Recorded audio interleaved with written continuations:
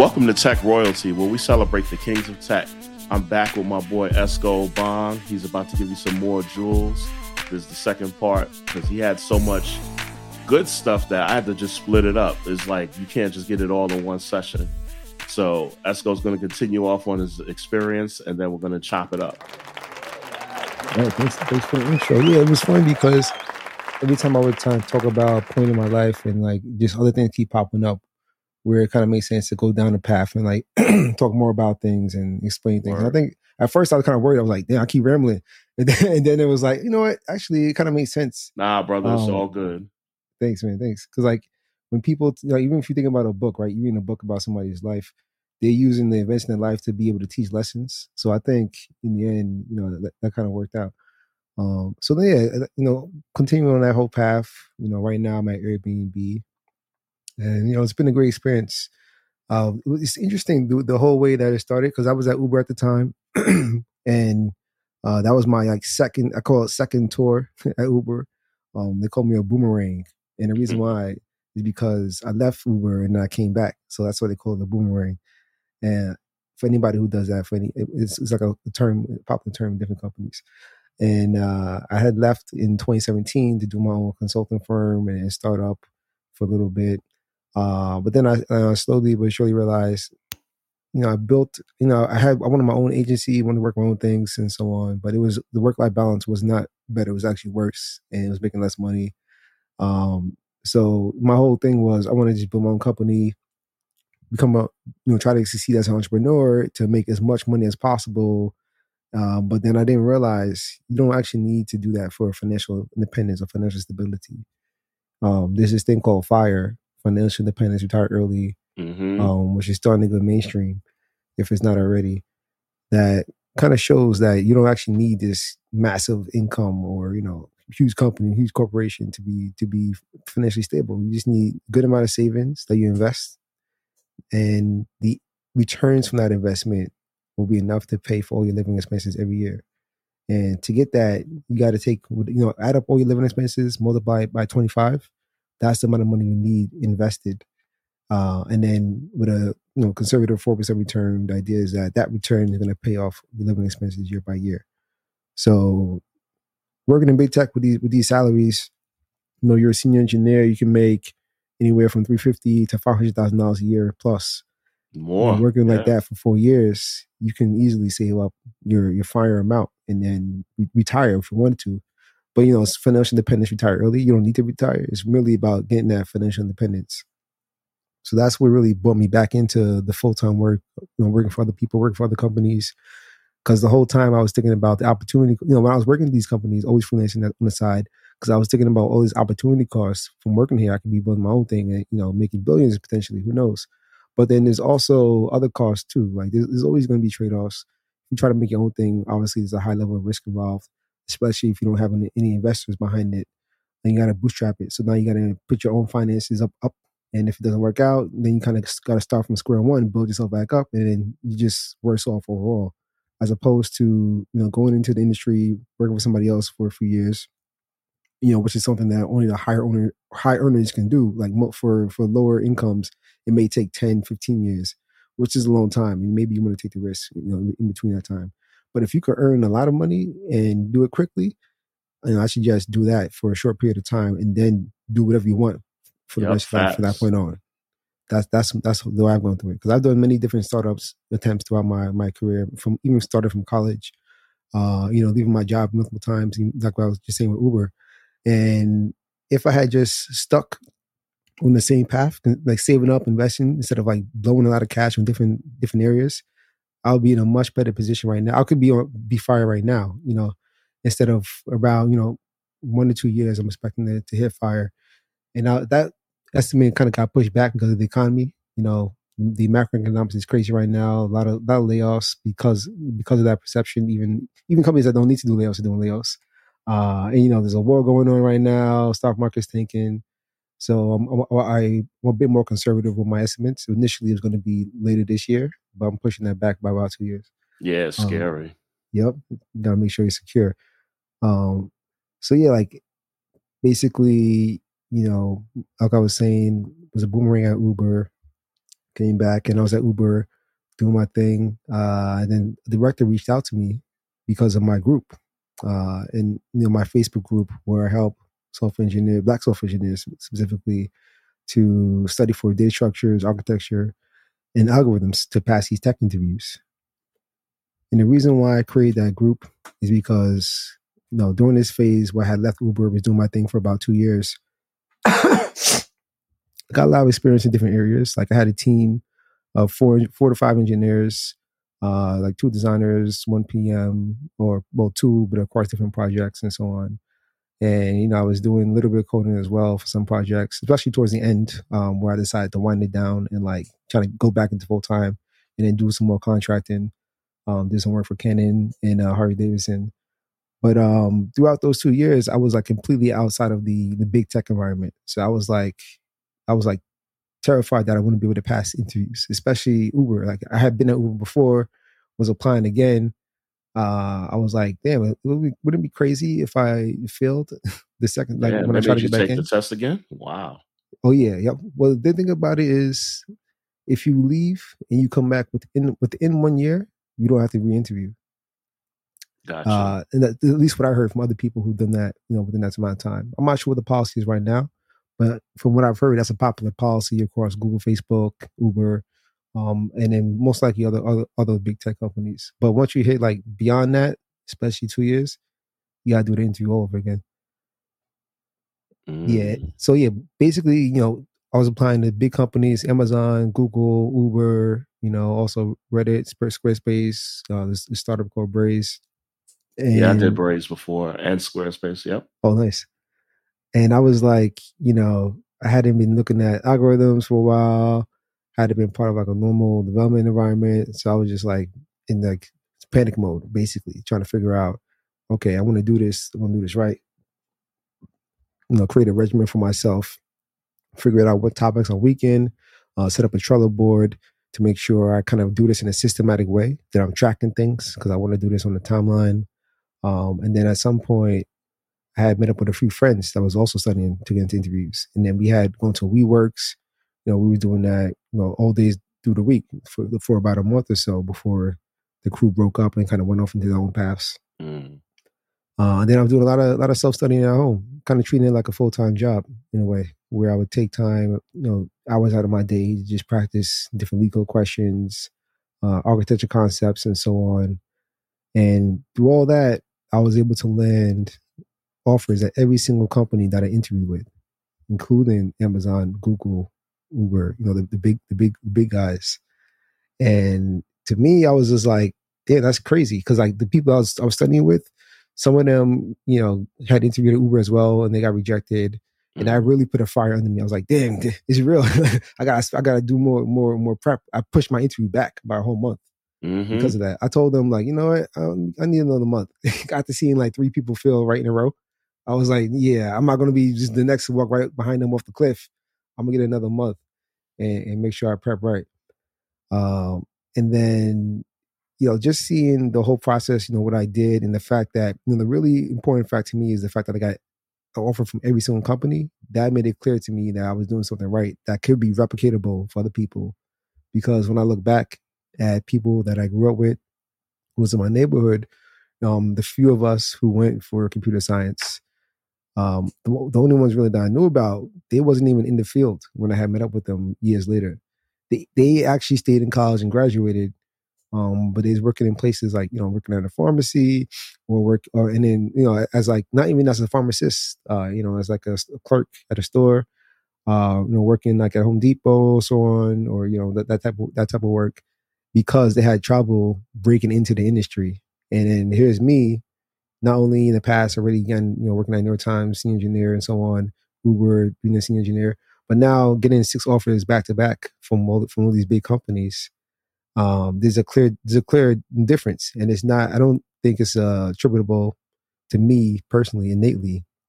When I was younger, a lot of people keep saying, "Oh, you're a genius," just because of the things that I'm interested in, and then take the time to learn. But it's not about being a genius. Definitely not a genius. It's really just about making sure you take the time to focus on whatever you want to learn, and then do it. And then once you do that, people. people kind of shy away from it because it's like work. But once you get into it, you get into it. You kind of keep going. It becomes a habit and so on. Yep. And once you over time you build that skill, you look back, all that time would have been wasted if you wasn't doing this. So it was good that you did it. And now you're at a place where you can achieve certain things because of that. So, that's why I created a group to help guide people, and especially from our community where there's a lot of underrepresented talent in our community that's not getting opportunities or being misguided. And in the last episode, I talked about how I wanted to apply to MIT, but they charging $25 for the application fee. And at the time, I didn't have any money. It was a part of myself, and it just didn't. In my head, the calculation didn't make sense. I have a much different mindset around that nowadays. Like that's a good opportunity to potentially get into that college. So even if there's sacrifices to be made, I probably would have did it.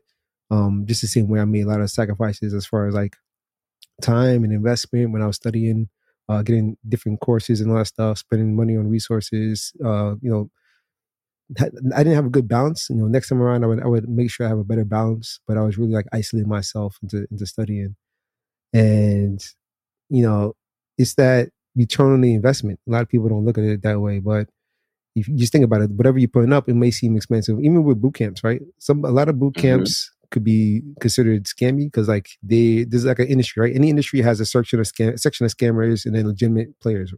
So for the legitimate players, people still scoff at the legitimate ones and think, oh, you're paying $15,000. But you're not realizing once you do that, you get a career. You make hundreds of thousands of dollars every single year. So like when you turn that investment, it makes a lot of sense. In these courses online, you want to pay for premium subscriptions or $100 courses, $500 courses. All this is to get hundreds of thousands of dollars. So it makes a lot of sense, and it's self improvement.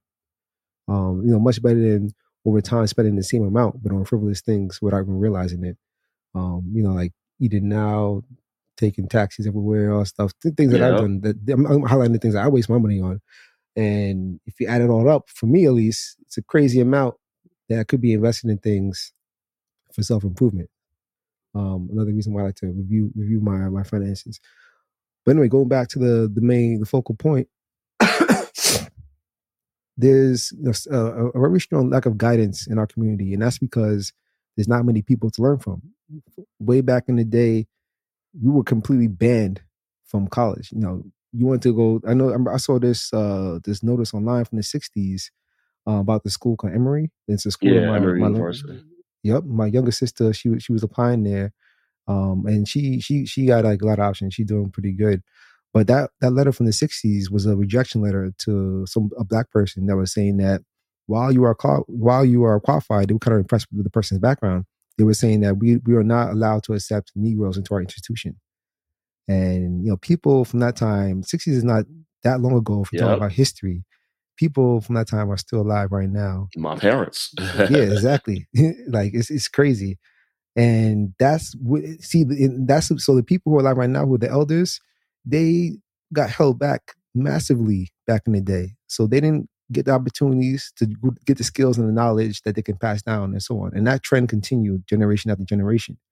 So there's not much guidance. The mindsets that people would have in a situation where they're being blocked from all these opportunities is that, oh, I see this guy, he's working so hard, and then they didn't even give him a job.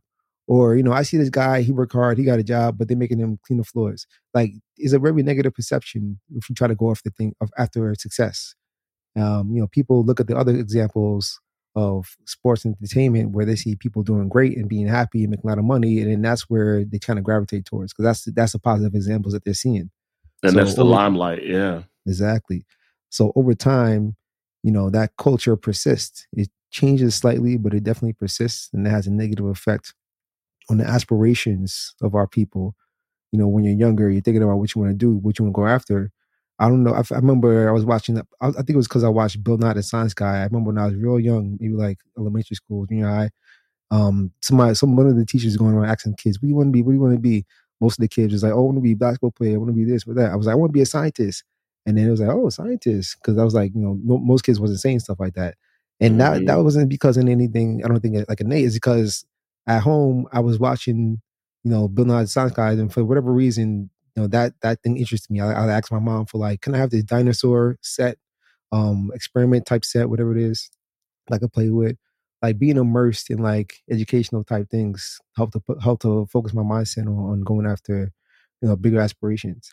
So, that type of guidance is powerful, and it exists in a lot of other communities in force, especially if you Yep. look at, if you look at the Asian community in the United States as far as software engineering, they dominated in the software engineering field. And the Oh reason why I yeah. say dominating is because the population in the country is significantly less than the reputation in the field.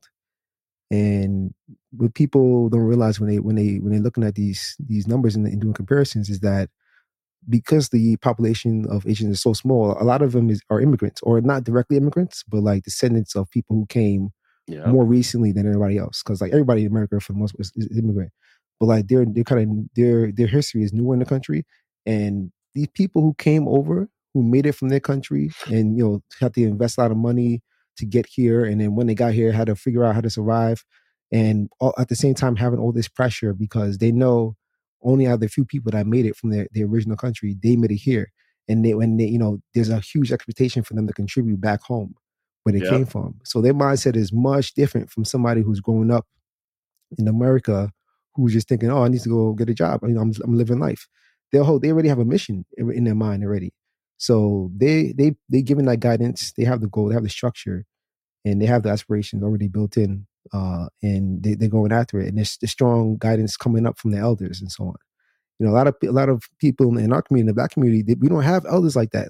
For me, I didn't grow up with my father. He didn't raise me. So he's Mm. not. There's nothing he can be. He was teaching me or anything like that as far as direction where to go into, and that's very prevalent in the Black community, Unfortunately. in the lower socioeconomic group, unfortunately. So the expectation that some people who are either immigrants or recent descendants of immigrants will have a massive drive and expectation to contribute back home and focus on achieving some kind of success. Comparing that to somebody growing up with one parent, and that parent is stressed out trying to figure out how to support everything, no time to really even reflect and stuff like that. There's a massive difference as far as that, and that's where like the whole systemic racism comes in, because like I mentioned before, being blocked from schools, or I mean, sorry, yeah, from schools, being blocked from jobs, even if you get a job, being given shit work, not getting recognition, not getting paid as much. That all carries on over time, Yep. generation by generation, has a massive effect into the outcome of what we see today. That's where the state of today's world came from. So a large part of why I created that group is to make sure I can help fill the gaps in our networks, because like I said, we don't have enough people to look up to, and not just look up to, we don't have people who are at the top to look down and give us the guidance. So we have to find out the few people who made it and figure out how we can help each other and give everyone the right advice. That is true. And that group definitely helped me. So I ain't no complaints from me. Yes, man, I'm glad to hear it. One day I'm going to put together a good collage of all the success, and then help promote it and get more people in, and also encourage other people to help people once they realize, hey, they have some knowledge, they could have been sharing it all this time. Yeah. A whole community effort. So yeah, like that's why I created a group, and there was a senior manager who at Airbnb who saw that. His name is Dwalu, and he reached out to me on LinkedIn. He was like, "Yeah, I see what you're doing in the group. I think you might be interested in Airbnb." He basically set up a call. So I talked with him. At the time, I was doing good at Uber. I wasn't even thinking about moving nowhere. But he was telling me about how, yeah, they actually put a good emphasis on diversity. They have a lot of initiatives. They want to hire 25% of the company wants to be underrepresented by 2025. And, all these other things. The black leadership there's a good amount of black leadership at Airbnb, from what I've seen relative to other companies. There's a black person in the C-suite as well. That's in my org. And it was just, the culture seemed better. Then I went on Blind, the Blind app, right? That's my favorite. Yeah, back in the day. That's where I found out I was underpaid on the Blind app. But this time around, I was looking into Airbnb, and I was like, look, because what, we're blind, you always see the negative stuff, and I was seeing time to time people Yep. saying, at time to time, people were saying that Airbnb has like the best work-life balance that they've had at different companies. I'm like, wow, that's crazy. I'm looking at this on Blind, and it's consistently seeing that messaging. So I'm like, okay. And then, because of the pandemic, Well, a mixture of pandemic and also Airbnb is headquartered in San Francisco, and they don't really have many offices in New York like Uber did. So the expectation for me would be to be remote, at least initially. No, there was no long term guarantees, but that was also an attractive thing as well. So like all these things adding up, Airbnb, Ubers, at similar levels as far as engineering rigor and in the big tech in the tech company, the good practices, top talent, same pay scales basically. And I was like, okay, you know what, I'm gonna consider it and try it. And then I did the interview. I this time around I spent maybe like a few weeks practicing, and that's because I've been helping people in the group doing these questions, so I'm still up to date as well. So it was like a win-win, and I was able to get an offer. Got in, and it's been great. My expectations were met as far as diversity. I joined this thing called the DMB Tech Council, and that's where we help, with different initiatives to help make sure people feel like they belong in the industry and help to increase underrepresented talent in the industry as well. And they put their money behind different budgets to do different projects and initiatives and so on. So yeah, it's been great as far as that. And then when I was seeing as far as representation, definitely seeing the representation that I was expecting. And I would think there's more than average. I haven't looked at the numbers, but especially as far as Black leadership, those like the most Black directors, senior managers, even in the C-suite, that I've seen out the other companies. And the work-life balance, there's there are points, of course, where like towards the deadline, you would have to like you could end up working a lot. Yep. But generally, it's been way better than my past companies. With the exception, I would say, of New York Times. New York Times was also pretty chill. So yeah, like that's my current path. And as far as I did touch on this a little bit in the last episode of how I'm trying to go for a promotion to staff engineer, and that's been a really amazing journey. Actually, I've learned a lot, and I feel like my mindset has shifted a bit, few times in this journey. Realizing what companies care about, what makes sense. A lot of people think that working hard is good for your perception, but not really. Nope. If you gotta get the impact, right? You gotta have the outcome of your work that matters. If you have It to has to work, have high visibility. Yep. exactly. That's another one. Yep. That's how I got Exactly. promoted. Nice. I got Exactly. promoted twice at this job and only Oh been here a wow. year. Congrats.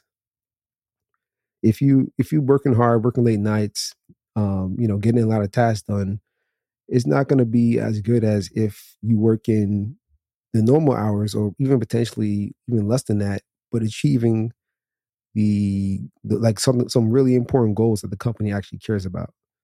So rather than trying to spin your wheels, burn yourself out, doing a lot of work, make sure you're doing the right work, and then make sure it's balanced as far as like your work life balance, so that you can have enough focus to work on important things. And what I mean by that is, if you give yourself enough time, you could use it. So if you're working on a project and you're saying, okay, this is I don't have enough time to do this. I want to spend some of my hours of my night to do it, or I want to spend some of my hours of my weekend to do it, which is something that I used to do. And if you're doing that, what you're doing is you're not prioritizing and you're not focusing on the most important things, because you're sacrificing extra time in the future in order to try to do everything. Where if you instead said, okay, if I don't get this done before my workday is over, then things are going to be bad. So I need to figure out, what do I need to cut out. I need to figure out what is the least important thing, or the number of least important, lower importance things to deprioritize. Reset the deadlines. Communicate this very early, so it's a good perception of it, and then make sure you have a high quality, because when you try to stretch it out and doing the nights and weekends, the quality is very low, because you're tired. You're not thinking, you're not reflecting enough. You kind of just in the mode, kind of just keep going. And there could be issues where, you may have needed to refactor something or take an entirely different approach. But because you're in this grind mode, you just want to get this done. Like, you want to finish what's on your plate, as opposed to thinking about, what should you really be eating. And it's just a massive difference. Like, as far as even long term, if you keep getting to yourself overworking long term, overall your quality of output is going to be decreased, even for like newer things you pick up the next day, or the day afterwards, or the week, or the month. Like, if you're like, I heard this statistic recently that if you stay awake, if you're sleep deprived, that's like having a high blood alcohol level as far as your mental capacity and Yep. ability and reactiveness. You're operating at a lower level of yourself. Like imagine you could be 100% as far as your intelligence, your understanding of things, your receptiveness to changes and stuff like that. But instead, you're operating at like 70%, which is like abysmally low to be operating at for a long period of time. And that has a long term effect on what you could have been achieving. And it's just like a vicious cycle because the more you operate in that state, then the more piles on because now you're falling behind on things you're trying to catch up. But now there's other things still coming and you're still trying to catch up. So rather than try to catch up, you should figure out how do you make it make sense. Like, don't say, "Oh, I'm going to do extra work." Just say, "I only am supposed to work this amount of times, this amount of hours per week. So, is it reasonable that I'm trying to do this on weekends and nights? No, it's not reasonable. What's reasonable is to communicate that this amount of work can't be done in like 40 hours a week. So we have to make sure that we we get a smaller chunk of work that could be done in 40 hours a week and let them know that the rest of the stuff is just going to take longer. And the really crazy thing about it, that a while back, many years ago, that I didn't have this mindset. The managers, they need this. They look into you to tell them this because they don't actually know how long things are going to take, and they going by what you tell them. And they may have an idea. They may say, okay, like in some organizations, there could be managers who try to set deadlines, but they're expecting you to say, hey, wait, that doesn't make sense. It's not going Yep. to work.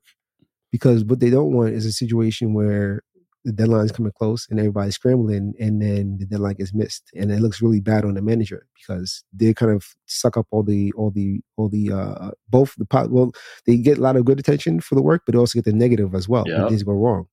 So they're not really, for the most part, thinking, oh, I want everybody to work hard as possible to get things done as fast as possible.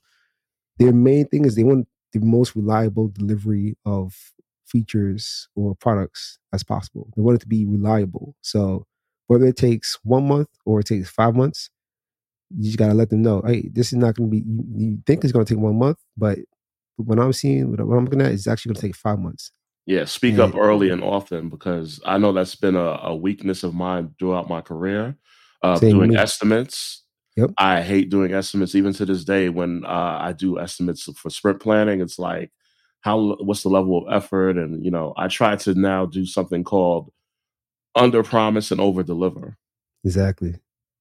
Exactly. Because when you under promise and then you actually get stuff done faster than you told them you was going to get done, they're like, "Oh wow, this is amazing! You said it was going to take a month or 2 months, and it took 2 weeks. This is great." Alternatively, Hmm. if you tell them it was going to take 2 weeks, when you actually, sorry, if you tell them it was going to take like 1 week, and you still did it in 2 weeks, that's going to look very bad. You say, well, in the case of a week, it's not very bad, but just for example, you get it done in the same amount of time, 2 weeks. In one case, you told them it was going to take 2 months, but you got it in 2 weeks. Other case, you told them it was going to take 1 week. There's a massively different perception in the same output, the same amount of time, massively different perception just based on the communication. And this is why it's a good practice to pad your estimates. And by pad, I mean like add extra time.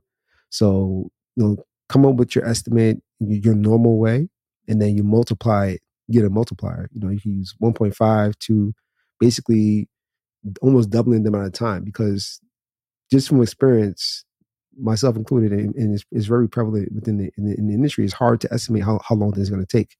You think about it. You will never know hour by hour, minute by minute, how long it's going to take to do something. You don't even know what you need to know to do something. There's Hmm. going to be a lot of research you have to do once you get the task. A lot of looking up things, a lot of figuring out things. You can't figure those things out Yep. when you're estimating. So it's all a guess. Gathering So, requirements from stakeholders, and sometimes they never know what they want. yep, exactly. It's all a guess. So you should feel comfortable by saying, hey, my guess or estimate was actually wrong. Once I find out there's more information, now I realize it's going to take 2 times longer, and so on. And because of the things like this happen, that's why we pad things. So we say, okay, my guess is that it'll take 3 weeks, but because I know there's a lot of uncertainty, a lot of unknowns, things are going to come up, and historically, estimates are lower than the actual time it takes, I'm going to add this padding to account for that risk. So I'm going to double the amount of time I thought it was going to take and say 6 weeks instead of 3 weeks, because I know there's a risk that it's actually going to take longer than I think it is. And if you get it done earlier, that's great. It's going to look good on you. But if you things go wrong, then at least you had that extra padding to protect yourself.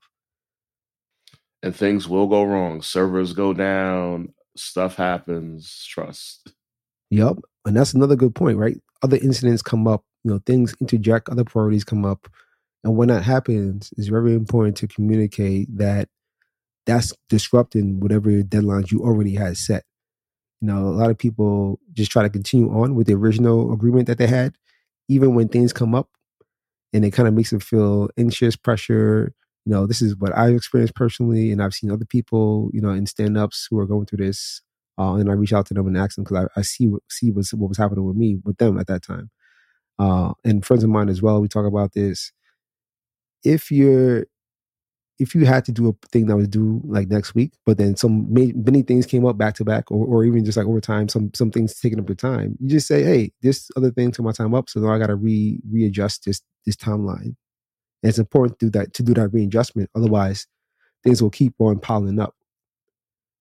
So it's not set in stone once you start working on something. You're always reviewing things to make sure things are still on track. And if not, you have to do that adjustment. If you're not doing adjustments, then something is probably wrong, because there's no way you're going to be getting the right estimate every single time.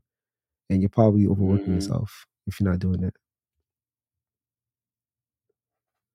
Ain't that the truth? Yeah. So let me ask you this, like, as someone who worked at both Uber and Airbnb and like big tech in general, what are some of the similarities and differences between those two companies and like your time working there, like their culture and like their approach to tech and data and all that good stuff? Yeah. So yeah, I would say let me start out with the differences, because there's some glaring differences as far as how things execute, and they have consequences into the how they impact the engineers. So I would say the biggest difference is in really the release cycles. I would say I really compare. I see Uber and Airbnb as comparable in cultures and styles to Facebook and Google. Facebook is more of a move fast, break things. They changed that model, of course, because they have like hundreds of billions of dollars at stake, but they still move fast, right? And they're not as afraid to release something that doesn't look perfect. Uh, they release broken things all the time, but then they fix it and so on. And good thing about that is that when you release something early, you get to get that feedback, and you improve on it based on that actual feedback. Because when you're making a new product, you're just kind of guessing what people want. Once you release it, you get that feedback of what parts of the app people are using the most, and you kind of invest in those areas and so on. And that's a good thing. But at the same time, if you're constantly pushing things out, you're being pressured to push things out, then that could really lead to a bad work-life balance. If And there's two sides to it. One is the company pushing, and then two, if yourself, you're not pushing back against that. And there's also things that could be psychological things that hurt that make it hard to push back. Like you may be trying to go for a high bonus or try to get promoted, and you feel like you're going to look like you're not performing as well compared to your peers. That's the feeling you can get. And I would say, don't worry about that. Just be very open communication with your manager, know about timelines and certain milestones you got to hit to be able to get a certain performance level or promotion. And then that will help to remove those fears of artificially working hard just to keep your perception up. The perception, be very clear. Don't try to assume your perception. Just talk, have an open communication channel. So yeah, I think, that move fast thing has all those downsides. And then with Google, they on the almost extreme opposite. And we've seen this play out recently with Chat GPT versus Bard, where Google has really amazing AI technology for years. Like back in 2017, 2018, they had a demo of Lambda making a phone call to order food or to make an appointment. So it was doing the voice recognition, it was generating a conversation, and the person didn't know it was a robot. And then they have the Palm model right now, even Palm E, where they actually embody, the E stands for embodied. They put it into a robot. It could do generic tasks. It says like, hand me that soda, Yeah. or pour me a soda. And it scans the room, finds a soda, pours it, hands it to the person. Like they have really advanced technology. And this architecture that they created, transform architecture, the T in ChatGPT stands for transformer. That was completely invented by Google, and all the libraries, APIs coming from Google that OpenAI is using. Of course, they have their own. OpenAI has their own advancements into like the training methodologies and their own architecture within that larger transformer architecture. But Google is not in any way behind as far as AI. Like a lot of people think that, not even close. No, there is a threat though. Because their money comes from search ads. Search ads don't play a role in a large language model. Like if you ask them the question and it gives you the direct answer, where's the opportunity to put ads? That's something I have to get around. I think that's the only risk. But as far as technology, I don't see them anywhere near as behind OpenAI. Not even close. Especially with the newer Palm models coming out. But because of the culture of not releasing things until they feel that it's perfect, they get in they hold back on a lot of things. It's like a waterfall style. There's like this difference between agile and waterfall methodologies of software Oh, development. don't I know? Yep. Agile, move fast, get the feedback, iterate. Waterfall is like plan, build, and then wait till everything's done and then have a big release. That's the waterfall style. And in some respect, in some aspects, saying waterfall is like, it could be like a negative thing. Like, hey, this is waterfall we're doing, because if you're trying to build something that's new that you're kind of putting a lot of resources into and investment into and time that you don't know if people want it, then you could be wasting a lot of time and money, and that's where the negative connotation comes, especially in the startup world. But in like the big guy, the big corporate world, it could be positive in a way because you can catch things, legal issues, or you can avoid hurting your brand, your already successful brand, compared to a startup who doesn't have a brand to hurt and try to. And even if they did release something that would hurt their brand, not many people's going to see it, so they have a low blast radius. So like, there's reasons for doing waterfall versus agile, but Google is definitely on the right end of the scale as far as waterfall, moving very slow. Many stories from my colleagues and even publicly online of Google working on products for literally 2 years and not releasing it ever. They decided to shut it down because of they decide it's too risky or whatever it is. Or working on something for a whole year before they release it, and in like a really small thing. Like working on a whole year makes sense for a product. It depends on what it is, but like it's really to the extreme level of that. And there's also a whole lot of people working on smaller areas of concerns. So like you may have somebody who's working on Google Maps who's focused on then this is something. So some back in the day, I did a lot of interviews at Uber. Like as an engineer, you're expected to interview other people who's trying to get into the company. And Uber, I did over 200 of those, especially in the early days when we was hiring really fast. And one of them, I had a few people who was from Google, and it was a very similar theme. One of them I remember kind of stands out, where he was mentioning that he's his own concern for his whole job is like the address feature on Google Maps, like save an address. And it seemed like you wouldn't think that that's somebody's like main area of focus. But there's obviously a lot of moving parts, but there's also a lot of support infrastructure that they have. And it just speaks to the small scope of things. And even back, in 2019, when I was talking about how I got those 6 offers, I was doing a team matching call with Google. And, every single time I would try to elaborate on something that they would tell me and like kind of bring up other ideas, they would kind of rein it in, and they'd be like, actually, we focus on this area of this part of that part. And it was just a massive difference compared to like an Uber or Facebook, where the engineers are responsible for a larger scope of work. And there's good and there's bad to that. Obviously the good of being responsible for a much smaller area is that your work-life balance is going to be a lot better. And Google is known as the canonical example of like the best work-life balance company ever. And I don't have any experience working at Google to be able to validate that. Friends of mine kind of confirm that. And of course, there's going to be, outliers. People sometimes, I hear that for whatever reason, Google Cloud New York has a reputation for not having a good work-life balance compared to the rest of the company. Whether that's true or not, I don't know. But there's general perception that the best work-life balance you can find is at Google. And some of these things could be the contributors to that. So those just I kind of just went through the cultures of Facebook and Google that stand out to me, and those map one to one. I feel like to Airbnb, where at Uber there's a large scope. You have a large scope of work to work on, and you move really fast. Like you release things very Mm. fast compared to like a Google or Airbnb. And at Airbnb, things move relatively slower. You know, there was and there's also that care about how things look and the design. You know, our CEO is a designer um, by trade, and he says all the time like he wants to make sure that the experience looks good. You know, You can tell so because they got the best looking website out of those yep, companies you just named. exactly. Even compared to the competitors in the travel space, Yeah, because the other ones, their websites, ooh, Jesus. and it even goes down to the UX, not just the design. So even the project that I was working on, you know, it was my project was pushed back by an entire year because they wanted to do a redesign.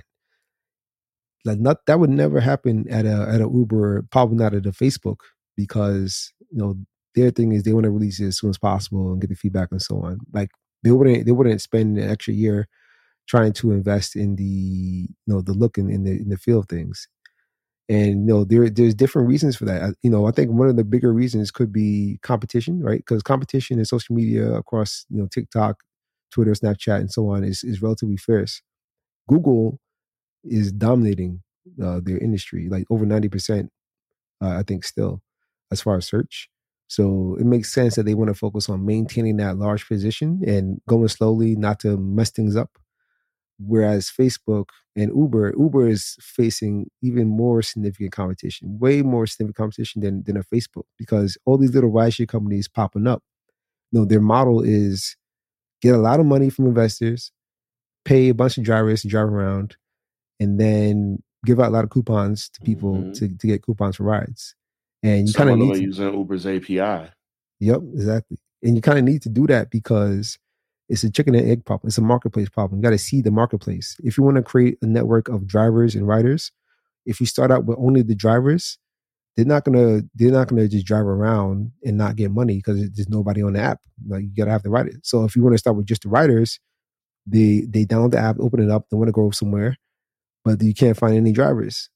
So you need to start out with both of them. And that's a very hard thing to do. So the easier solution to that is money. You pay drivers to drive around in certain areas so that by the time people start to catch on and download the app, when they want to go somewhere, there's drivers available. And with this model, a lot of many different ride sharing companies or food delivery companies start popping up around the country and outside the country as well, in many different countries. So in order to compete, you gotta, and eventually they're offering the same thing, right? You want to go from one place to another place. There's not too much you could differentiate as far as the trip itself, going from point A to B, or the food delivery. Ordering from the same restaurant on different platforms is basically the same thing. So you got to be really innovative and move very fast to be able to catch up and kind of gain an advantage over your competition. So I understand why the culture could be move fast in companies where there's a lot of competition. And I don't know the full competition landscape of Airbnb because like it's not as prevalent as search. But from my personal experience, that Airbnb is my go-to. Obviously, even before I was working there, and I didn't know about only know about one other one like Verbo and HomeAway, two other ones, Yeah. which are nowhere near the level of popularity as Airbnb. So I feel like there could be a similar situation where it's like a moat that's being that make sure you protect the brand, make sure you don't mess things up, keep things going, improve slowly but surely, as opposed to needing to constantly figure out what's my next angle going to be to get an edge in the massive competition. It's a lot different. I think those are the factors and the difference in the cultures and the worker styles, which was boiled down to the release styles in the software. And as an engineer, it's funny because for most of my career, I've been on that whole agile mindset and kind of scoffing at the idea of waterfall. Like, why would you Smart man. exactly? Why would you spend so much time invested? And it does make sense for smaller players for sure. Like, if I want to build my own thing, I'm not going to spend 2 years investing my own money and time to building the app that people may or not like. I want to build. I want to start with I want to start with no code with a landing page, see how many people sign up who are interested in the idea of the product, get some of the screenshots made, see people like that, and then start out with however small you can do with low investment, little by little, build up over time until you have enough confidence to invest that much into it. But as an employee working at a company in the agile versus waterfall mindset, I feel like more often than not, probably 9 times out of 10, if you're working in a company that has a waterfall style of release dates, your work life balance is going to be a lot better because You think there's so? not much. That's what I think so, and it really depends on how the releases happen, and it's really about the deadline pressure. Because if there's no pressure to constantly release stuff, then being able to, you still would need to be able to push back on things. Somebody has to be a reason for something to get pushed back. Now, saying that, okay, this needs more time, we're going to do this the right way, or there's issues here, or things come up. There's not as much pressure to say, okay, we have to figure out how to do this still, regardless. It's just push it back. More time out. And there's two parts to it. One is waterfall, and then one's the deadlines, like where they send the deadlines. But I feel like those are heavily correlated. Um, and that's my personal experience. It sounds like you have a different experience. I'm curious to hear what are your viewpoints. So I'm currently working with Agile Fall, I'll say. Even though it's supposed to be agile, the project manager is very much a waterfall guy. So yeah, so I'm dealing with Agile Fall. But I've dealt with waterfall, like you said, because I came in through a lot of ad agencies and they tend to use a lot of waterfall. I only been to like one ad agency that used like agile. So yeah. But I prefer agile, but some of those places, even like the old school places, they love waterfall. So that's the fight. Interesting. Yep. And there's different sections to it because with waterfall, for the most part, if you're managing things right, you can have a really good work life balance. But if you're not managing things right, then you can get towards the deadline that's going to come up ultimately, and then still not be ready, and then still end up going into crunch mode. But from my experience, I feel like that risk is still less than having to always be in the mindset of like releasing. So like there's trade offs to it. Neither side is perfect, but I just feel like personally, that environment where there's less pressure to push out new things constantly gives you a lot more peace, and also a lot more time to build things, with the right way. If this is a project that already has heavy investment behind it and it makes sense because you expect it to scale, you could start out with something and have a lot of tech debt, or if you have enough time because the design needs to be redesigned. Oh, now you have more engineering time to like improve on things. So there's a lot of different trade offs. Right now, I feel very comfortable in that slower release cycle environment for sure. Yeah, because it can get like frustrating sometimes because you got to produce something every 2 week sprint or 3 week sprint, whatever have you. And then, especially when you got to demo something, because we have sprint demos where you got to actually demo your features and what you worked on and whatever bugs you fixed. And if you really don't have anything to demo, it can feel, intimidating. Yep. Actually, like even with the waterfall, you could have the 2 week sprints and so on. Like you said, agile fall. I think that's describes most companies that try to do agile. Like there's always some elements that they can't let go, and they want to improve, so they try to insert agile into it, to pigeonhole into it, and it's like this weird Frankenstein combination of it. Yeah.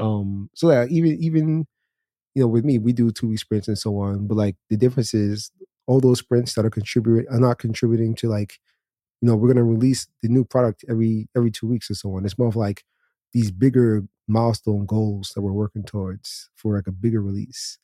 And within that, if things don't finish within the sprint and you carry over to the next sprint, it's not as much of a glaring issue with pressure as it is would be like if you needed to release that stuff at the end of the sprint. Yeah, that's true too. That's definitely true. I want to also touch into the group because that's where I'm very familiar with you from and where I've met you and all of that. The data structures and algorithm, and then the Discord server algorithm, and then I think it's called Black Tech on LinkedIn. But it's essentially the same group. And I know that you help people in that group to get in, and help us with the technical interviews. Any success stories that you know offhand or memorable moments from running these groups? Yeah, I remember a bunch of different posts about people saying how they got jobs now. They're making over 300,000, over 400,000. There's about six of those that I remember, probably more offhand. And it's just interesting because like the biggest factor was in how they prepared for the interview, and even like what companies they felt comfortable going after. One of them, he went to Google, and I think it was one of his. He was more early in the industry, and it was like he was telling me explicitly it was because of how I helped him prepare, like taught him how to learn. Basically, was a big contributor to his success to get into that company. And there's also people in the group who are taking it upon themselves to help in teach others. Like they're hosting their own study sessions, hosting their own conversations, which is great and which I fully support. Yeah, I love it. Actually, I love to see all of it. And I know we were supposed to have something tonight, but I think it got rescheduled if I'm not mistaken. Oh yeah, yep. David Fowler, distinguished engineer at Microsoft, and distinguished engineer. A lot of people don't know that term, and That's hard to basically, make. exactly. So there's two tracks: an IC track, which stands for individual contributor, and then there's a management track, which most people know about, which is managers. So you could be a manager, you could be an engineer. Your titles will be different, but you could be at the same level. So like you could be a senior engineer or a manager. Those could be at the same level depending on what level of manager you are. And then like a manager two or a senior manager, depending on the company, could be equivalent as far as seniority to a staff engineer or a senior staff. And then you have like your directors, and then you have like your which also senior staff could be level to director as well, depending on the ladders of the company.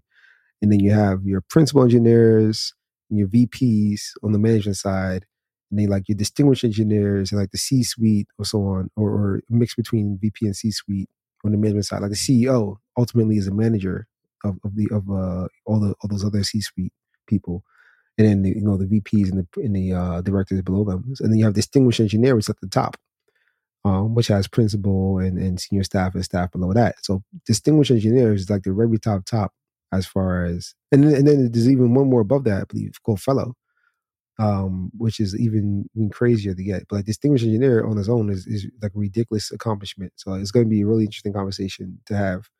And we did one last year with Kelsey Hightower, who was also a distinguished engineer Yeah. at Google. And yeah, this one's on June 7th, 6 p.m. ET. There's a Microsoft conference going on. It was like a crazy coincidence how we didn't really anticipate it, because we set this back up a while back ago, the the date for May 23rd, but it happened to land on the Microsoft Build conference, so it's not really a good time. Like it's too much things going on, so I rescheduled it. Which track do you prefer? Definitely IC, but it's funny because at the same time I have my aspirations of making my own company. So if you're making your own company, you're going to be CEO or even CTO, and even as a CTO, which is technical, that's still a management position. Yep. So you're going to have to be manager no matter what. And I've done management stuff already with my own companies, but I Mhm. do prefer working on architecture or systems like coding as well. So I prefer very much being on the IC track. Me too, but they keep making me go on the other track. Every job, for some reason, it's like you can't stay on the IC track long. If you want this, you get this promotion, you get a raise, you got to go to this track. It's like, oh, Yep, and that's what I like about big tech, like with those two tracks I mentioned, because um, they kind of do it in a way where they recognize that problem of people can't move up unless they become managers, but they also want to promote and foster good high quality talent. So they try to put them on the same level as far as like compensation, right? So if you want to go up as an IC, you can still do that, staff, senior staff, principal, etc., and you'll be getting paid on the same level as the other side of it, like manager, director, VP, and so on. It wasn't always the case, but that's the case nowadays. I like yep. especially the bigger tech companies that put a lot of weight behind that. Yeah, when I applied for Facebook and Google, they did that for me. They were like, "You want IC or you want to?" I said IC all the way. They're like, "You Nice. sure you don't want to?" I'm like, "No, no, no, no, IC." They're like, "But your title says no, I'm IC." And they be having this other thing called tech lead manager, which is like a mixture of manager and also IC. I don't know too much about the experience of working in the role. I had considered it, spoke to a few friends, and Basically the consensus was that it wouldn't, like, it's not gonna, you're gonna be managing people and you're gonna be coding. It's like kind of almost double the work. And if you're not really into the management side, then you're probably not gonna be happy with it. You're probably gonna feel Yeah. overworked. Yep. And then also I was wondering, like, is it a way to help to advance to like the next level and so on? But like it doesn't track directly. Like it doesn't automatically mean you'll just be able to get a promotion just because you start doing, that. So it's not, even as a strategic way of going up the ladder is really kind of a detour depending on what your interests are. Yeah, that's definitely true because you got to know what you're dealing with. Now, also, I know that you have. I got to talk about this Trello board, man. That thing is like what I use when I get the itch to like Nice. apply for big tech companies. Every 2 years, I get like this itch to apply to them because they'll bombard me with emails every few months, and I ignore them. Then I'm like, all right, I'm gonna go for it. Why not? Then I pull out the Trello board and I start going through like the data structures, the leak code problems. I got my whiteboard here and I write them down and try to just do it Nice. off of writing. Even though the last few ones I didn't even have to write on the whiteboard, I just did it on a Google Doc. Oh But I yeah, still yep. do the whiteboard. It's so weird. Especially pandemic nowadays. Ooh, Hmm. everything's remote But almost. yeah, that Trello board, is a invaluable tool. I implore everyone, if you're going for those, even the regular tech front end interviews, back end interviews, you could also use that to be useful. So Yep. it's not just for big tech, but yeah, I organize, like I share that thing like everywhere. Thanks. So like, how did you come up with that? So that was really inspired just from my working style. And like, it basically is like an analogy, or not even an analogy really, just reusing concepts from work in my life, as far as being able to structure your way towards achieving a goal. So like at work, if you have like a big goal and a lot of small tasks in between reaching that goal, you break it down on either a sprint board or a Kanban board, or in some way. And the same goes for side projects as well. Is what I do. Like I realize that you can keep going and going without realizing how much progress you're making on a side project, or investing way too much time in things that aren't really as important. So adopting the principles and practices that are making success at work, right? This is a great example. People are at your job are getting software done consistently, releasing things. And there's a reason to it, the why things don't always go behind, or why things eventually get released, is because things are structured in a way. So like I think that structure is important for a lot of different things, not just working. And studying is similar, but it's not exactly work. So I think I applied it to many different areas like exercise, diet, and stuff like that. And it made a lot of sense when it came to studying. I thought about what I was doing. I had a certain amount of topics that I wanted to learn, and I had a timeline in mind for when I wanted to start interviewing. So it just go added up and made a lot of sense that, okay, I have a goal, I have a lot of different tasks, and I have a timeline. Why wouldn't I kind of like set this up to be able to manage it like a project? And that helps a lot because I could spend a week where I plan to do something, but then kind of fell behind, didn't do it, and then and then I got this sense of like, okay, I'm far behind, but like how far behind? I don't know how far. Like, what do I need to do to catch up? Where areas am I missing out on? Why should I be right now? All these questions I go unanswered because things are not being tracked. So it just made a lot of sense to set up that Trello board, which is a tool that I've used in the past on different projects. Set up the different columns based on what you want to learn, and then have a column for what you're learning right now. So you drag it over, you look at the board. Okay, I'm learning this right now. I should be done with this in X amount of time, and then I have this much still left to learn. So like, you have an idea of how much you have left to learn. You have an idea of what progress you're making. Like if the same thing is still in that same column, that in progress column for 3 weeks, then obviously you have to you have to sit. And I mentioned this in the Trello board description, that it's not just about setting up once. You have to constantly readjust. Just like I was saying earlier, in this talk, you got to constantly look at the current state of things and then readjust to make sure that the plan still makes sense. And these project management practices work out really well for a lot of different things besides just building software or working at a company. Yeah, that's dope. That's definitely dope. Like also, like what do you think are some of the biggest challenges that like other developers face when it comes to like just mastering like those data structures and algorithms and like you know how they can overcome them? I know for me, I didn't have a traditional computer science background and degree and all of that. So for me to like approach it was kind of like rough, but it was like learning on the job for me and kind of like going back to school in a sense. But like even the people that get that computer science training, sometimes it's still kind of rough for them.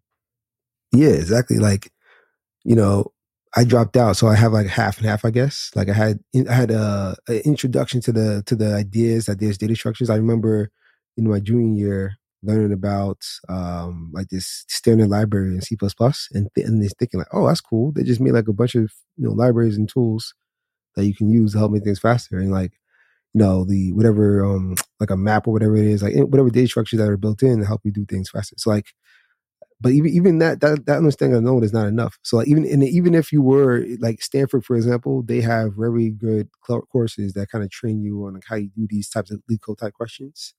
And that's probably where the inspiration for those type of questions came from initially. I think like from the whole Google network and so on. But even people who go through that training, years later, if they want to, make a jump to another job, they still got to go through this whole process of studying data structures and algorithms.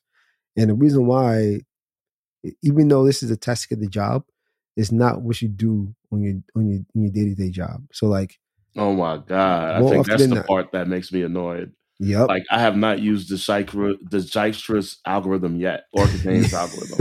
I'm still waiting. Exactly.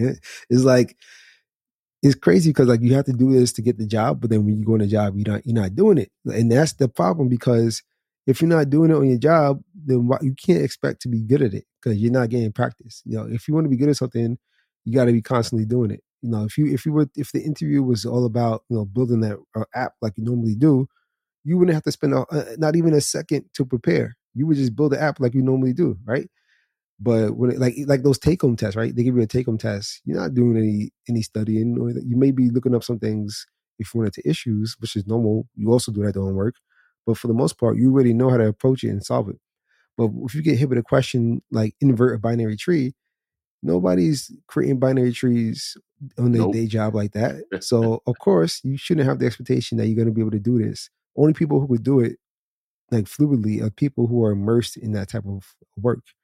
So to supplement that or to address that, it requires a period of study to actually, get the concepts, learn them, and then practice those concepts. And you got to practice them by doing these leak code questions.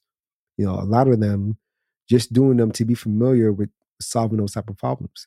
And now it's almost like it's simulating. Okay, if I was to do this, like if you were doing that type of stuff in your day job, you wouldn't need to prep because you would already know it. Obviously, it would be in your mind, but it's like a weird dichotomy in people's brains. It's like, okay, this is computer science and I'm applying for a software engineer position. It kind of makes sense. Maybe I should, people would assume, right? Software engineers know computer science, they could solve these questions. But these things don't, these concepts, like dynamic programming and Yep. memorization, memorization comes up. Like these concepts just don't really come up in your day to day job. I do memorization. I'll say that, but I use it in Yeah, React. that's the Use one I said that. Memo. Yeah, exactly. That's the one I said that does come up. So Yep. only the certain things that you actually do, you will be good at without needing to prep, and it won't seem hard. But you got to think about it like when you was younger, when you were trying to learn multiplication or addition, it seemed hard not because it was hard, because it was a new concept, and what you had to do in school was a many a bunch of different addition questions, a bunch Yep. of multiplication questions, huge amount, like ridiculous amount, repetitive. And that kind of helps to build the connections in your mind to be able to solve newer problems that you didn't see. And it's the same as that thing when it comes to lead code questions. You just got to keep doing those types of questions. And then after, like, you're going to be very bad at it at first, like I was. You're going to feel, you're going to take Shh, it'll be two worse than hours. me. No, I took 2 hours to try to do an easy question. I still got it wrong. And, just that being able to study on those, like do a deep dive into trees, linked lists, maps, Hmm. all those data structures, learn how they work, but at the same time putting them into use in practice questions. Because it's Yeah. only when you put them into use that you realize how do you use the different features to solve a problem. Like it's not enough to just know about the time complexity of like adding or removing an element, or you know Hmm. how to build the data structure. You got to know, you got to be immersed into situations where you're making a connection and saying, okay, I need to do this thing. So like pulling in this data structure and using that feature of it will help me with that. And then you're gonna develop those connections, and it'll be easier because you don't have to spend much time thinking about it. Because the way brain works, once you learn it in that way, you're gonna be able to make that association easier the next time around. So I would Yeah. say don't be discouraged. You know, it's treated as an expectation. You should be expected to have problems solving legal questions. The fact that you're a software engineer and the fact that is that legal questions are rooted in computer science is completely irrelevant because that's not the work that you do. You're not exposed to it. You're not getting that practice in your day job. So it doesn't make sense for you to think that you should be good at it. You got to think about it like it's a whole new area of software engineering, like, you know, data engineering, machine learning, you know, front end, back end, mobile development. You're not going to just expect to pick those things up and be good at it right away. You got to learn those things and you got to practice it. And that's the same thing with you know, working with data structures and algorithms, despite the fact that those are the fundamental things. It's just because they're hidden underneath the things that we're using. Yeah, that's true. Because I remember when I first started Leak Code, I couldn't even get past two sum. I was Yep. like, "Oh my god!" I said, "I'm about to quit right now."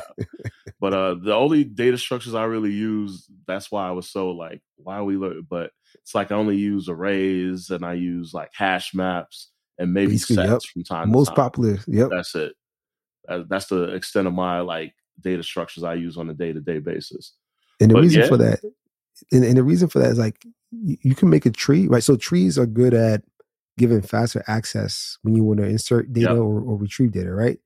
But if you're talking about it being worth it to optimize how you insert and retrieve data, if that's actually a need that you have, you better be going for a database.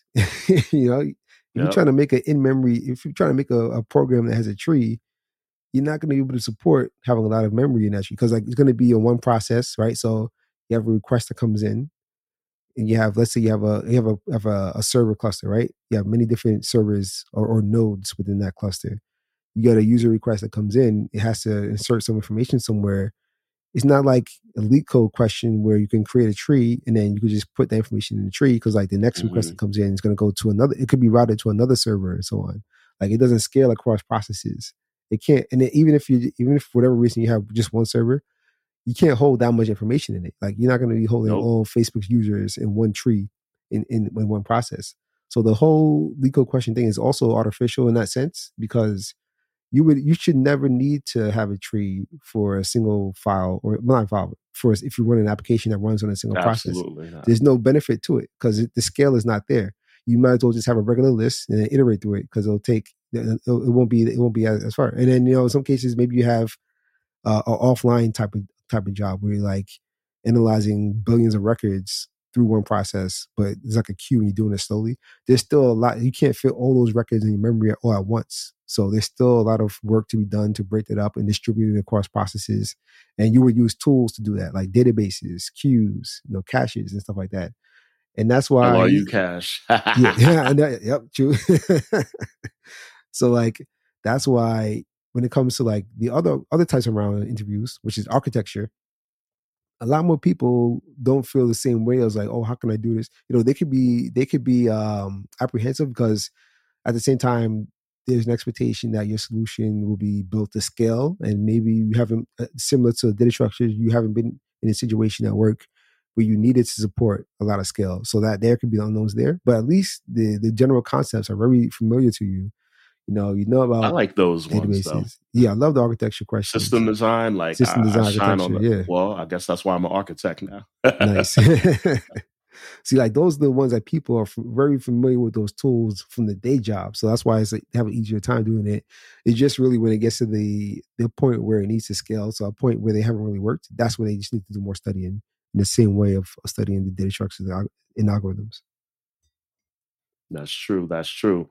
So this is going to be my last question to you. Like imposter syndrome, how does it affect you throughout your career and as a black man in tech?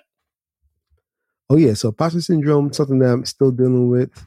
Uh, you know, even back in my early career when I was doing freelancing for clients over the internet, like I mentioned in the last episode about Flash Kit, even Craigslist, different places, I would hide my age. I remember this one time for some reason somebody asked how old I was.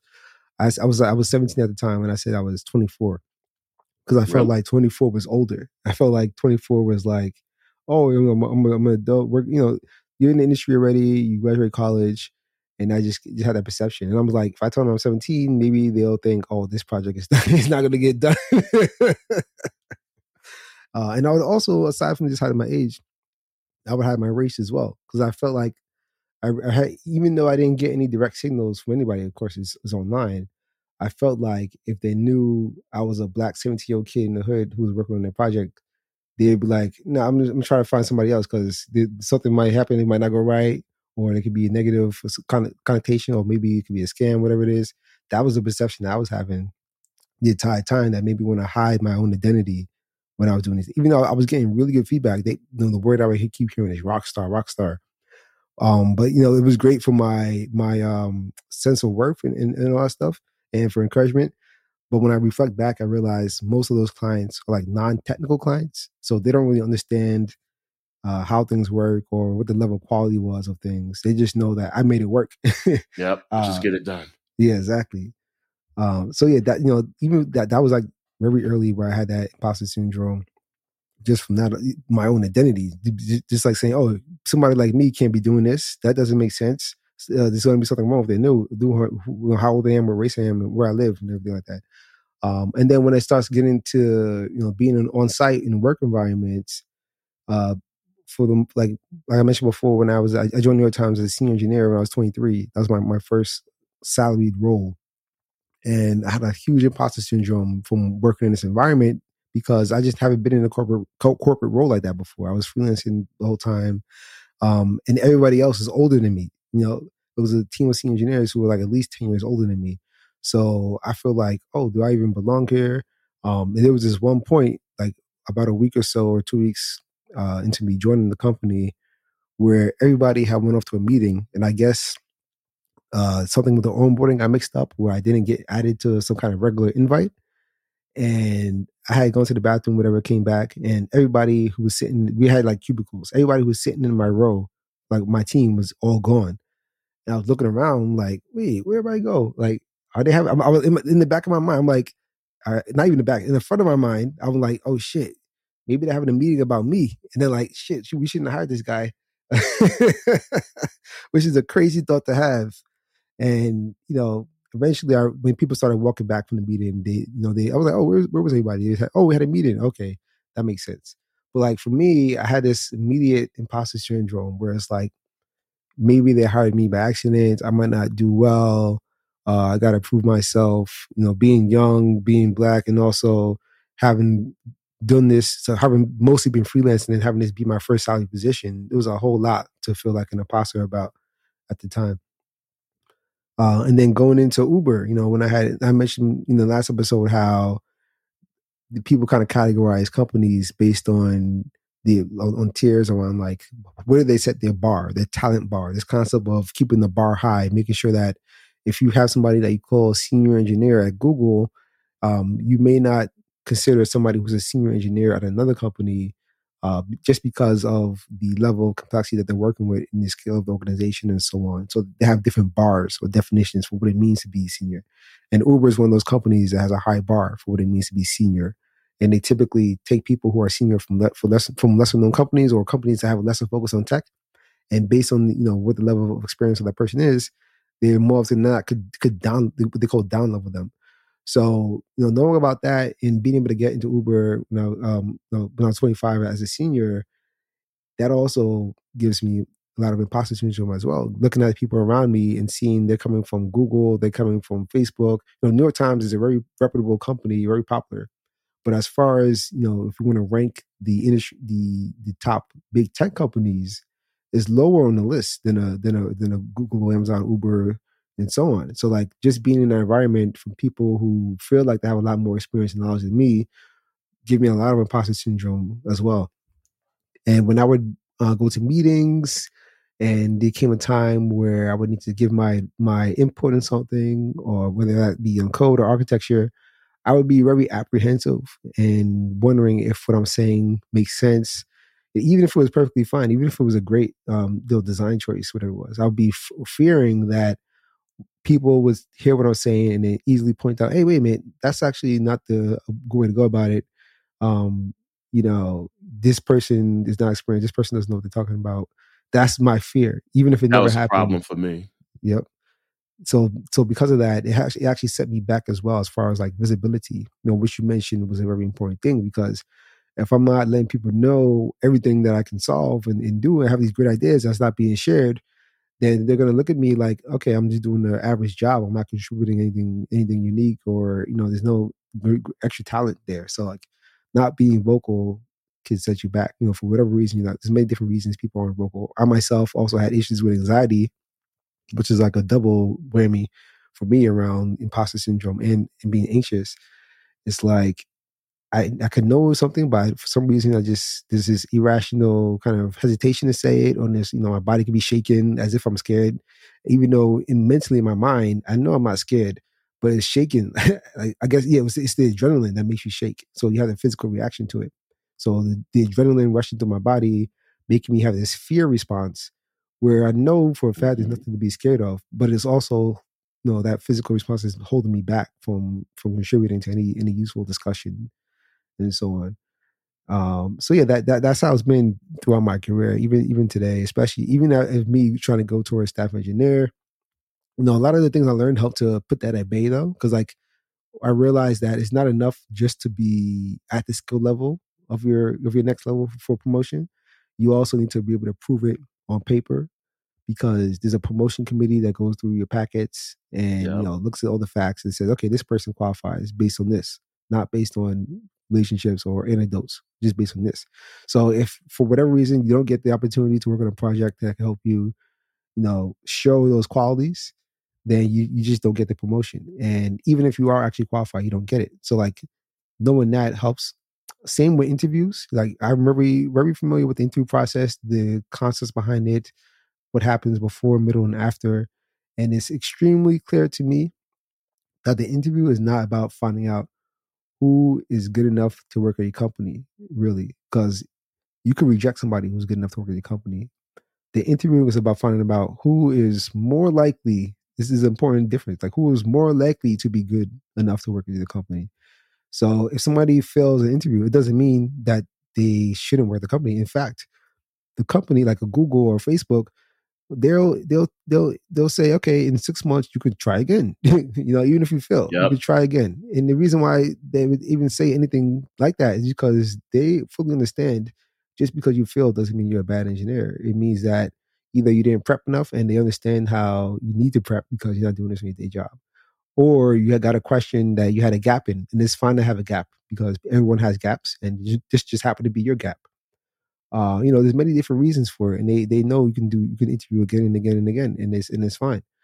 So people could feel down on themselves if they get rejected from a company, like they're not good enough. But at the end of the day, it was solely about that interview process, whatever skills they were looking for, whatever skills you were looking to project.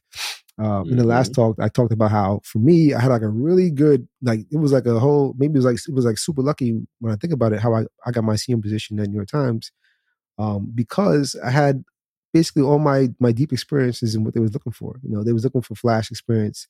I had worked with video streaming and peer-to-peer technology as well. I had worked with FFmpeg, which is a popular command line tool for managing videos. I had worked on my biggest project at the previous contract that I had was working with creating video players and like this studio to create custom video animations and like stitch videos together and that stuff. I had been working with Node.js even, and that was something that I just explored on my own. Got a lot of good expertise in Node.js. And that team on New York Times was one of the only teams at the company, if not the only team at the time, using Node.js. And there's not many people in the industry at all. So like for me, during that interview, the skills they were looking for happened to align directly to my strengths. So they saw me as a shining example of what they need to hire. Whereas if I in that same exact company for the same exact level, if I was to go for an interview with another team that maybe does like C++ or something like that, I would have gotten rejected. I would have failed the interview because I don't have the. And that doesn't mean that even I couldn't work on the team. Like, it depends on how they, whatever question they ask. Like, maybe they can ask general questions and know that people can learn C++ on the team and then on the job, which is a very common thing, learn on the job, and then succeed there. But if they happen to ask questions that are in areas that I don't have strengths in at the time, then could have been filled. And it depends on the interviewer, right? You get one interviewer ask a question that you may know about, the next one ask a question you don't know about. Doesn't mean that you're a good fit or not a good fit. The important thing to the company is that there's proof that you're a good fit.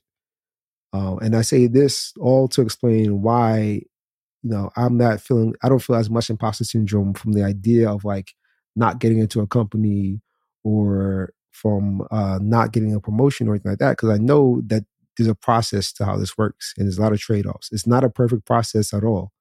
It's a process that's meant to Not at increase the all. chances of a right decision by the company, whether it's committing to promoting somebody and paying them more money and taking up a spot where other people get appointed, or committing to hiring somebody on the team.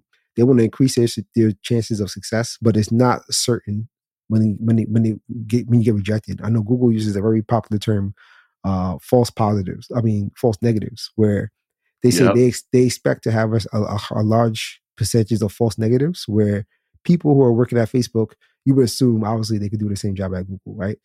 But a lot of times Facebook engineers get rejected, or Google engineers get rejected from Facebook or Uber or so on, even though they have that experience. They could be working there for like 5, 10 years, right?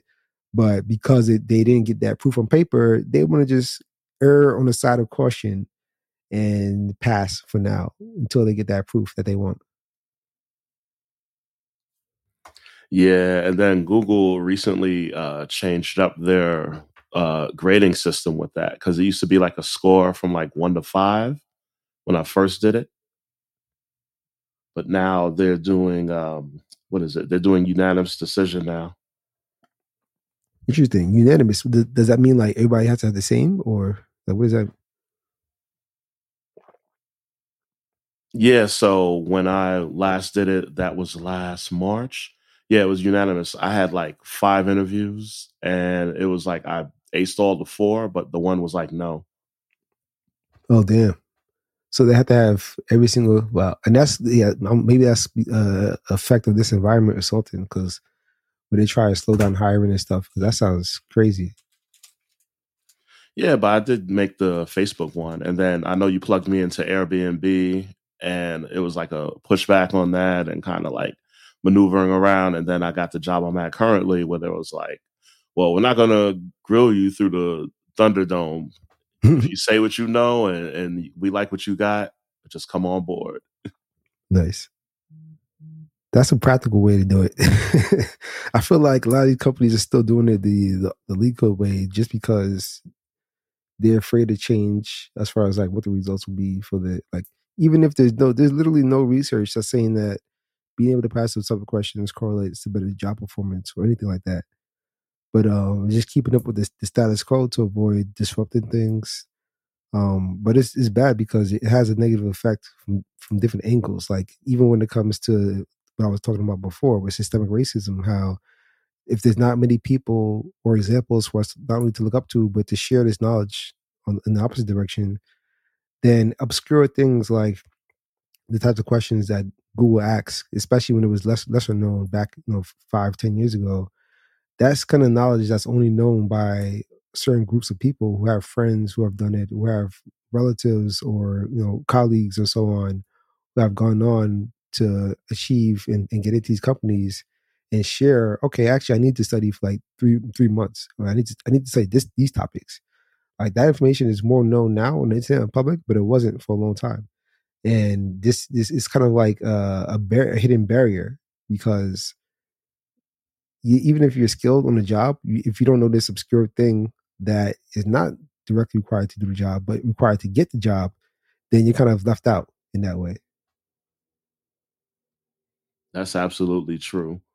Definitely. Yeah. And on this parting thing, is there any advice you want to give to people that are trying to get in? Are black brothers in tech that are trying to like transition from another career, maybe, or just computer science grads or boot camp people? Like, what advice would you give them right now?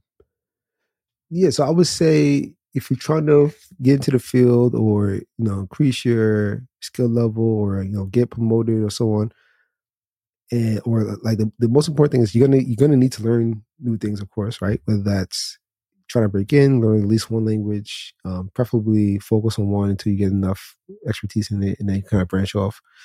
Not expertise, like enough to build simple apps and then branch off. Or if if you're trying to do more complex things, you gotta learn a new framework or a new database or so on. Like the theme is you're always going to be learning no matter what. And the best way I found to learn is to decide on a project that you're interested in building. Back when I was 15, it was Pokemon. I built like the battle portion of it. Like you have a monster and you can press a button to attack and so on, and then your opponent automatically attacks with a random attack. I built that in Flash. I didn't know how to build it when I wanted to build it. I didn't know anything about how to do it, but because I wanted to build it, I started. And whenever I got stuck, I just went to Google and then search how do you do this, how do you do that, and so on. And that helps you because if you're trying to learn something, you're not just it's not too useful just to pick up a textbook and then read it from front to back. You're going to have a lot of knowledge, you spend a lot of time learning things you just don't need to know. And if you're just learning things and not doing things, you're not going to retain it. You're not going to make those useful connections.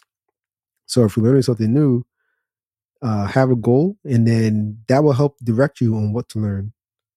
And then those, if you're building any project, there's typically a core fundamental set of things that you have to end up doing. Probably involves with a database. You need to be able to set up your depending on what kind of project your views right or your controllers right, whatever it is. Like that's going to come up across many projects. So having that project in mind will have a straight, clear path or a much, much more narrow path than just trying to learn the concept in general. So you'll learn those things that are relevant to building stuff for production or that people can use or that's maintainable. You'll learn the things specifically in the area that you want to learn as opposed to just kind of being unguided and losing interest. And if it's something that it's important to make sure it's something that you're really interested in because you're going to have the passion to keep going on that project and spending a lot of time don't come on that overnight. project. Exactly. And all that time you're having kind of fun, right? Building that project, you're learning at the same time. So all those hours you're putting in are hours of studying, but it doesn't feel like you're studying. You kind of just building, you're creating. So that, I think project-based learning is the best way that I've seen for me to learn. And then on top of that, seek advice from more experienced engineers. It's going to help you avoid, in a similar way to how choosing a project is going to reduce the amount of options you have to waste time with learning different stuff that you may not need.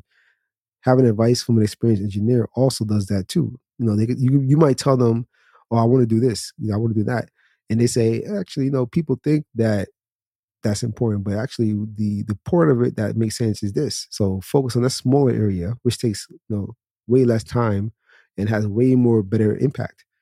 And all that advice can help you accelerate your learning significantly. Like if I had somebody who was teaching me back from when I was self-taught up until my first senior position, I could have got there like 4 or 5 years faster because I was just kind of on my own, just aimlessly going around. But having somebody who's experienced can help you save time and direct you into the path towards your goals. Absolutely. Thank you so much for your wisdom and your knowledge. Everything that you poured into this was phenomenal, dude. Thank you. Off the chain. Yeah. So, we're going to chop this up here. Thank you for coming through. This is Mike Legama. Once again, give it up for my boy Esco Obong. We celebrate the kings of tech, and I'm out. Peace.